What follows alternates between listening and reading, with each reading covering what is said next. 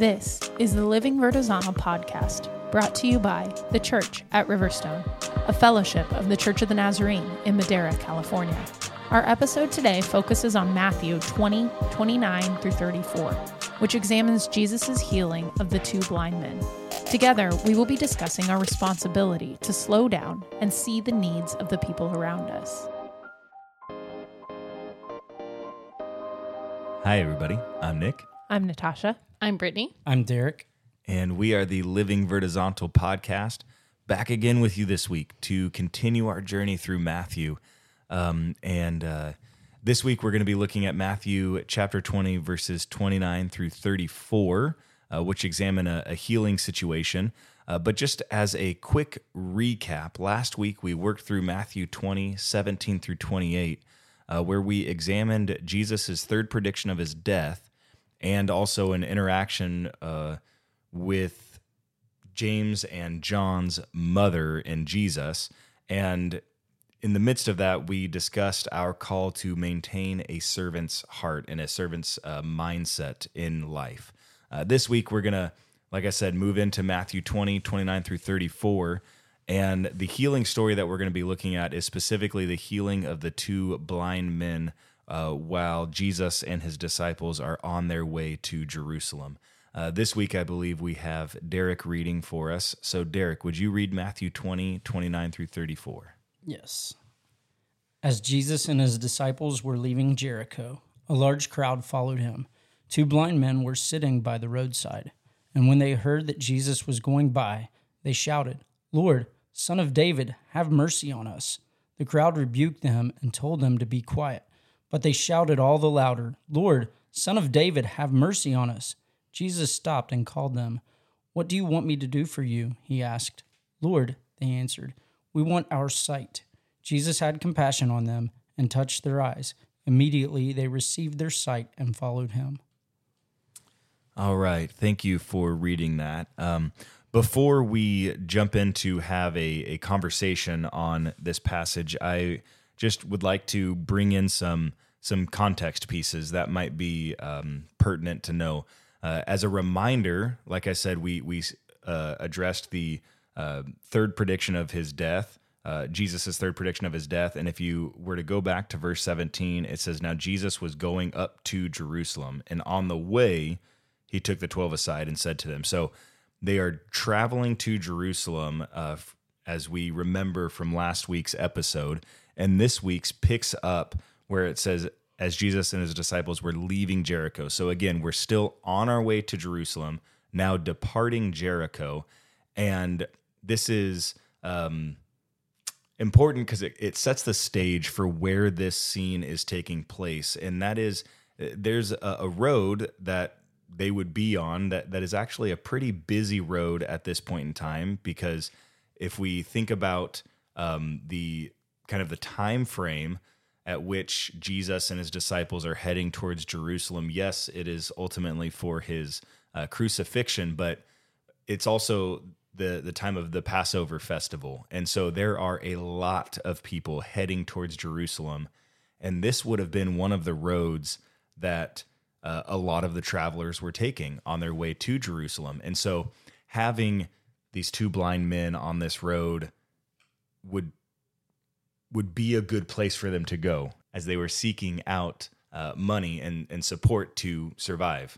And so with that in mind, let's jump in. What are you guys seeing? What are you guys thinking as we look at this passage? So I think the first thing I notice is that there's these, as you mentioned, these two blind men sitting here on this heavily traveled road where they're expecting, okay, this is a good location for this particular time of year to garner support. And these men are blind, and so they wouldn't have any sources of income or revenue. So this is their way of making it. This is their livelihood.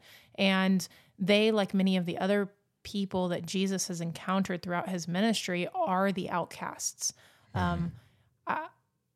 It was believed in biblical times that usually blindness or other ailments like this were the result of sin either in the person's life who was blind or maybe the parents of that person. And so they were seen as being unclean. Like this is a punishment for some unrighteousness that has existed either in their life or the lives of their parents.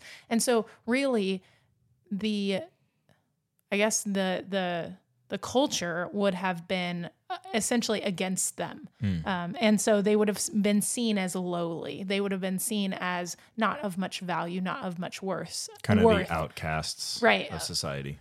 But of course, we know that Jesus, in his upside down kingdom, he looks at them quite differently than what the world would see when they look at them. And I think, again, we see, there's all these people who are looking at Jesus, watching all the things he's doing, listening to his teachings, and they're still not fully grasping even that he is the Messiah, whatever type of Messiah that is, whether a conquering king or the Messiah that's going to conquer death. But they're not even seeing him as such. Like we talk and we harp on the Pharisees and the Sadducees, and we just came from conversations about these kind of elevated positions and how they're just missing who Jesus is. And yet here you have the outcast, the lowest of the low, the unrighteous, the unclean, who declare, "Lord, Son of David, have mercy on us," which their comment, "Son of David," tells us that they are aware this is the Messiah. This is the guy that's been prophesied about, that's going to come from the line of David, that we know is going to bring salvation. Now, they may not fully grasp what type of salvation Jesus is coming to bring, but they know that this Jesus is the prophesied Messiah. He's the one who's doing the miracles, and he's the one who has the ability to meet their every need.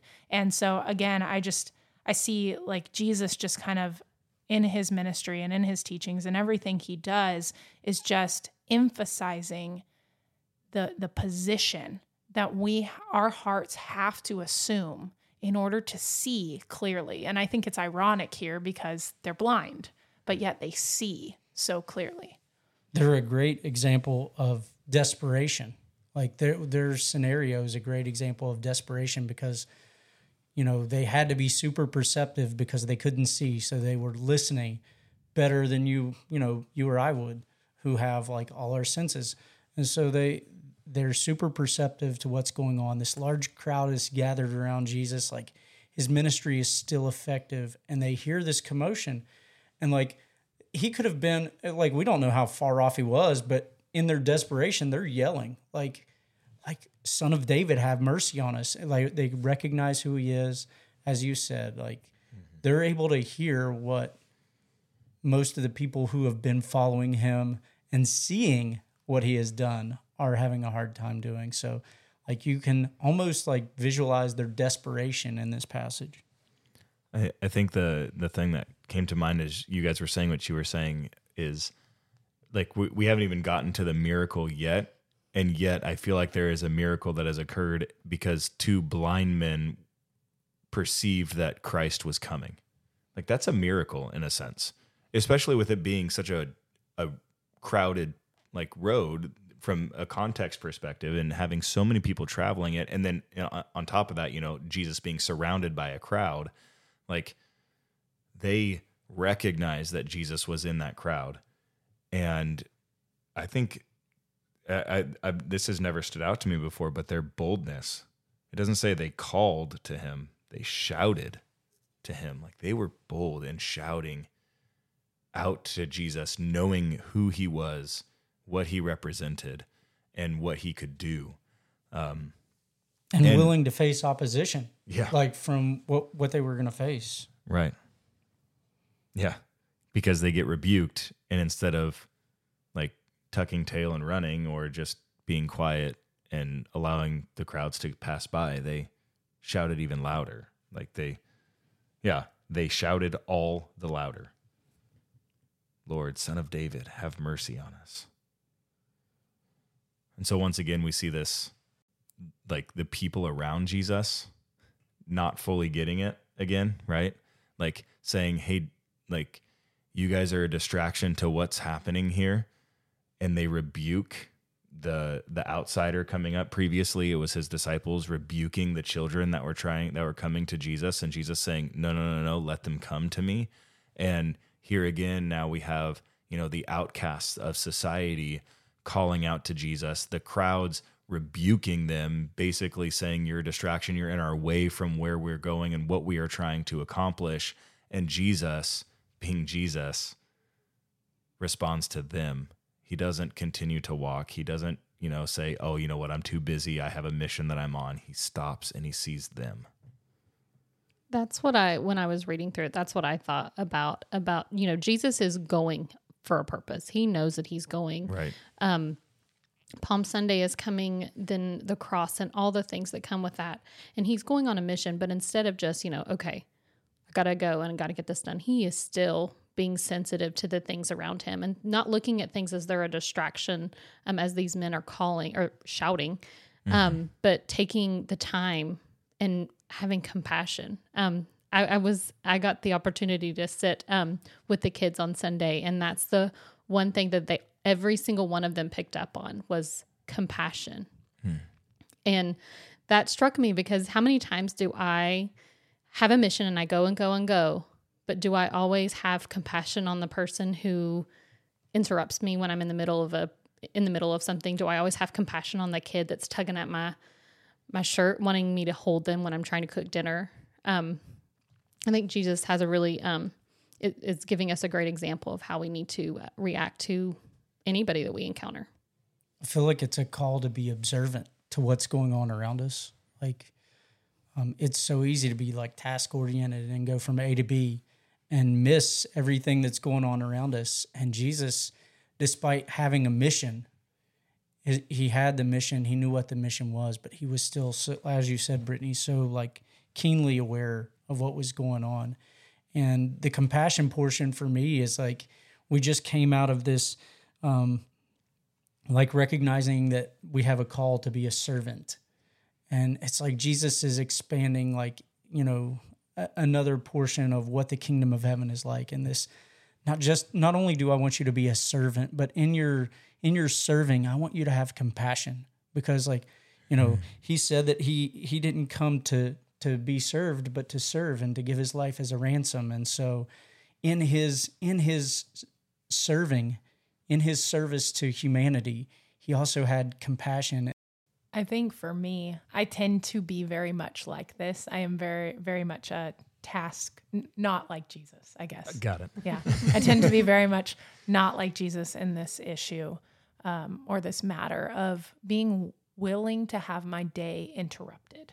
I'm very task oriented. I'm very focused, and I am a checklist person. I have my things I need to accomplish. And when I get off of that, I get stressed. And then when I get stressed, like then I look even less like Jesus. And so staying to my task and staying task oriented for me is the thing that kind of helps me to make sure that I don't enter into that stress zone, I guess. And I feel like as we're discussing this, as I contemplate my own life, I feel like Jesus continually is reminding me of how he was willing to be interrupted. He welcomed the interruptions. And this is a part for me that is just so counter to my flesh that I really have to battle to be like Jesus in this matter. And so I think it's something I'm constantly praying and asking Jesus to give me his eyes for people and to slow down and notice and see what's around me. Because if we're going to, this big festival, a Passover festival, and I got my whole family going and we're going with Jesus, like we are on a trip, and I'm not looking for people who may be sitting at the side of the road who might need my help. I'm just not paying attention to them because my focus is on me and what we're about to enjoy. And so I think this is just an area where Jesus is really asking me to do some growing and continue to keep him at the forefront of my mind as I go about even the mundane tasks that I'm trying to accomplish, trusting that he will take care of the stress that results that we've learned his provision is enough. If I feel like, well, I don't have enough time now because I allow myself to be interrupted, well, Jesus can provide time just like he can provide a meal for 5,000, I'm sure. So in some miraculous way, he will meet the need. And so I think this is one of the areas where Jesus is challenging me to really, really trust him and to have his eyes to see like he sees. Yeah, I would, true life confession just today. I was dealing with a few different things at the same time. Natasha, you were subbing to help out a friend of ours, and so I had our youngest by myself, and he's been a little more difficult than usual lately, and just kind of wanting more attention, and so that makes it more challenging to get things done. But I was still getting things done, and I had a few different phone calls with some social workers that we're trying to work with, and for families that we're trying to help out. And there was just all this stuff going on in my mind while I was also trying to get some editing things done as well. And then I got a phone call from my mom, and it was while I was on the phone with somebody else. And so as soon as I got off the phone, I called her back, and she was like, "Hey, I just want to let you know, I just got off of a video call with a group of ladies that I meet with, and one of them heard about what you guys are doing, and they were very encouraged, and her husband want to give you and Natasha a call just to hear about it some more and ask questions and understand it better. And so I went ahead and gave them your phone number. I hope that's okay, so that they can call you." And she said she's going to call you. And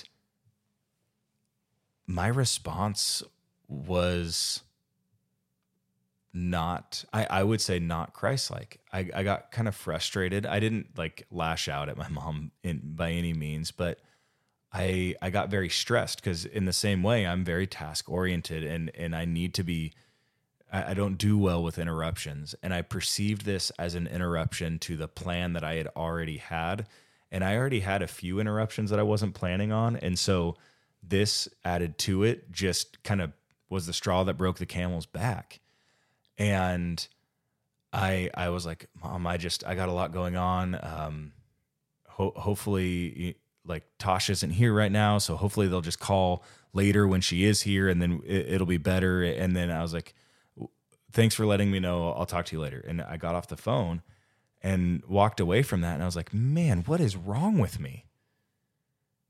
Like, we have just talked about this passage. We've been thinking about this passage. And I even felt like Jesus was impressing on me, I need to be ready and more okay with distractions. And here I was being told that there are people who want to hear about what we're doing because they could use the encouragement. And I allowed it to get me flustered and frustrated. And it was because I was seeing my tasks and my plan rather than the people that that Jesus had placed in front of me. And so it was like an immediate check. And so I called my mom back, and I apologized to her and explained to her that whole thing. Like, she goes, "There's no need to apologize. You weren't upset. Like, you weren't rude to me, whatever." And I was like, no. I missed it though. I may not have been rude to you, but I missed it because I was more worried about my tasks than I was the people that you saw. And that has to change, because as I could say as a pastor, but the truth is, as a Christian, our job is not the tasks that we have before us. It is the people that he has placed in our life. Plain and simple.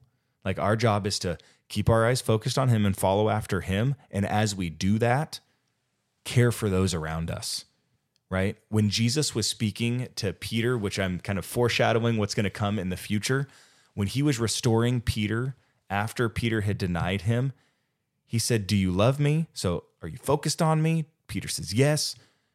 And then Jesus says, "Okay, then feed my sheep, care for my sheep." So there is an action expected as you pursue me and follow after me. And I today was a day where I missed it. And I think this story continues to speak into and encourage, like, we've got to be less task oriented and more people focused as we walk this life with Jesus. So I feel like you guys have been saying we have to be less like the crowd. We have to be less like the crowd. We have to be willing to be different. I feel like for me, it's kind of the opposite though. Like, I don't have a problem with being distracted. Like, if somebody comes and wants to talk, like, that's not a problem for me. Mm-hmm. The problem, wow. The problem for me is not always seeing it and missing the person that needs the compassion. Not so much that it's A to B, but just like a kid walking on the sidewalk looking up in the clouds. Like, you're just like not really like, life is happening down here, and like I'm looking for something up in the sky or something like that. And so I think it's amazing how we, God creates us all differently, and we can have a different perspective, but both are equally important, because I feel like there's a lot of people that can resonate with both sides of that. Mm-hmm. And I think that, I think that there's a lot we can take from even this short amount, like in our perspective and what our perspective is like. Mm-hmm. So I have a bit of a harrowing tale in regards to this. Last week before last, we were, our hospital had CMS in the house. So that is the governing body that determines if we get paid or not. And nothing big. Not a big deal. They were there for 2 weeks, which is unheard of. And it was a very stressful 15 days. I worked a lot of hours. I was running around all day long. And a couple weeks ago, it was a Monday, and I passed by this nurse that normally talks to me and gives me a hug and asks me about my family. Just very like we have a pretty good relationship, and we always chit chat a little bit throughout the day. And that particular day, she was running around, and I noticed, and I was like, she must be having a busy day. That was my assumption, is she's just really busy today. But I knew something wasn't right. And I just chalked it up to, it's a busy day. We have a lot of patients. We have visitors in the house. Like, things are crazy. It did not take very long to realize that I was very wrong. A few days later, she needed me. She needed a break. She was burnt out. She had too much. She was ready to change professions altogether. And I look back at that and I think, if I had not been so busy running around and doing things that were good, the things that I was doing were important things, but not the most important thing. The most important thing was I truly believe that my purpose in my job is to care for the ones that I manage. And I saw something and I just walked by. And Jesus has been working with me the past couple of weeks about this, and I didn't see it on Sunday, but I see it now, that I just need to continuously look for that, to pay attention to what's going on around me. Like Derek said, not just going through life with my head up in the clouds, but to purposefully look and pay attention. And when I see something, to say something. Because it's easy to ration things out in your head. Okay, so they've got a heavy patient load today, or, it's their third day in a row. Like, that's a lot. But really it comes down to, if you see something, you need to say something. And Jesus, I just want to tell you, I'm sorry. And I've already apologized to my employee and told her that I was sorry. But help me to see people, not tasks, and not the things that are good, but the things that are not the most important thing. Mm-hmm. As you were saying that, I was just thinking, Jesus, help me to see like I'm deaf. And, yeah. Or help me to hear like I'm blind. Because that's really how we're going to make a difference. If we live like we are, like one of our senses is gone, we're always living like that, like we can't see or we can't hear, then we're always going to be able to, with the help of the Holy Spirit, we're always going to be able to see and hear what we need to hear. So as Jesus sees them, as he stops, is willing to be interrupted and sees them, he responds to them and says, "What do you want me to do for you?" And one of the conversations that was had at our table group was that in this moment, I mean, Jesus knows, right? He knows the monetary need. He knows the greater need of their sight. He knows exactly what's on their heart when he they're knows calling their out thoughts. to I mean, them. we know Yeah. that from earlier on in Scripture that he knows their thoughts. So, but this question, I think, is more to encourage their boldness. And so at our table, we had talked about how Jesus desires that when we come to him with our requests, that we be bold and we be specific. And I think about the times that we have prayed and talked to Jesus specifically about stuff, particularly things that we're believing him for. And I feel like when we're specific in our beliefs, specific in the things that we are expecting him to do and him to accomplish, we see incredible things result from that expectation and from that belief. And so I think that in this, there's this call where Jesus is trying to demonstrate to them, hey, be bold. What is it that you want? Be specific. Tell me. Not just have mercy on you specifically. What is it that you want? And I think that's a reminder for how we ought pray, how we ought converse and be in conversation with Jesus. I feel like even as you say that, they called out, "Have mercy on us," and then he says, "Be specific." What? And so the thought that came through to my mind is, so it's almost as if Jesus is saying, "And what does that look like then for me to have mercy on you?"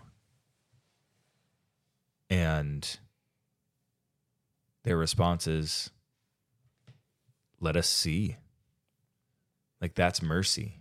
And it's mercy because it doesn't just take care of the immediate need. I mean, it takes care of the immediate need because it takes care of the greater need in their life, because it's actually this blindness that has put them out of their communities, put them out of their families. And it's also mercy if they believe this reality that they are blind because of their sin or the sin of their parents. So then that would really be, in either case, this mercy is deeply desired, and they would see it as a big, big debt. Right. So it's a moment of restoration. To those around them, it's going to look like they're being physically healed and spiritually healed. Yeah. So now in receiving their sight, they have the opportunity to be restored back to everything, like family, community, jobs, and they have basically everything before them now, and they have all of their options open to them. Right? They have everything on the table, and the mind-blowing thing is their response, having received their sight, is simple. They follow. They get up and they follow Jesus. So one thing that I found interesting in my study time, I didn't have the privilege to sit around the table Sunday. I was sitting with some sick kids, but one thing that I found in my study time, that this healing is the last one that's recorded in Matthew. And so I found that ironic because I feel like there's a lot of symbolism in what takes place here. Like, they're seeking, he's coming in compassion. We just got done talking about serving, and now he's coming in compassion, and he's healing. He brings physical and spiritual healing. And what he's getting ready to do is going to bring, it's going to bring spiritual healing to our lives. And it's going to cause him it's going to cost him everything. And so he just came out of this serving, about this, this whole understanding what it means to serve, and talking about how his life is going to be a ransom for many. And we have this kind of, this nice segue into what is getting ready to happen, that he heals them.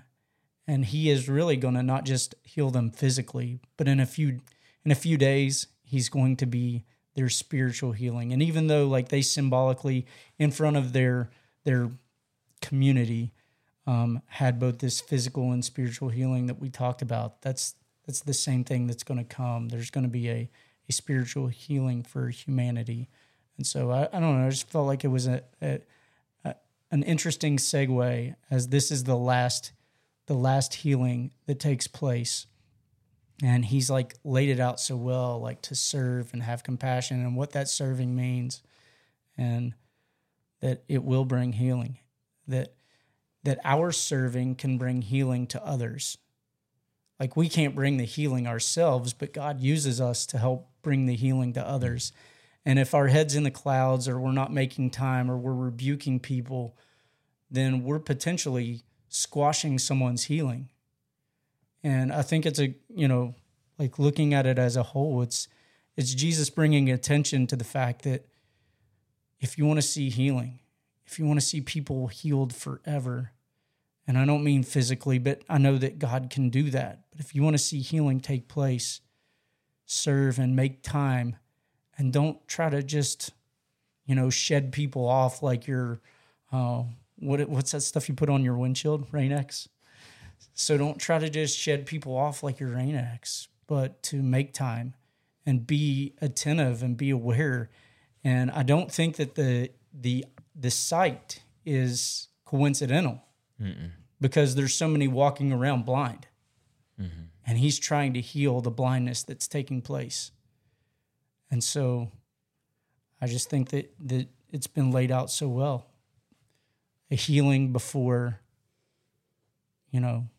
his death would come and take place, and his resurrection. But I just found it interesting. I was thinking, how appropriate is it that the final healing, the final miracle, is a restoration that results in the ability for people to see clearly, to understand. And like you were saying, when Jesus ultimately dies on the cross, like that does lead. I mean, when you read into Acts and kind of the turn that takes place, because people begin to really grasp and fully understand what exactly this Jesus was saying all along. Like that miracle of the resurrection of Jesus resulted in people being able to see clearly. And so how appropriate that the last miracle that he performs before going to the cross is one that results in the ability to see. And I think their response, as you mentioned before, Nick, that they followed him. Right. That's the key, right? If we will do these things, if we will slow down, if we will see people, if we will be obedient to the Spirit, if we will engage them, if we will meet their needs, if we will serve them, they will encounter him. They will be given sight, and then they will follow. And this is evangelism.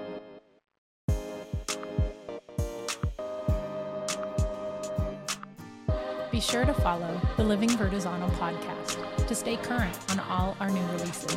To learn more about the Church at Riverstone, visit us at thechurchatriverstone.org.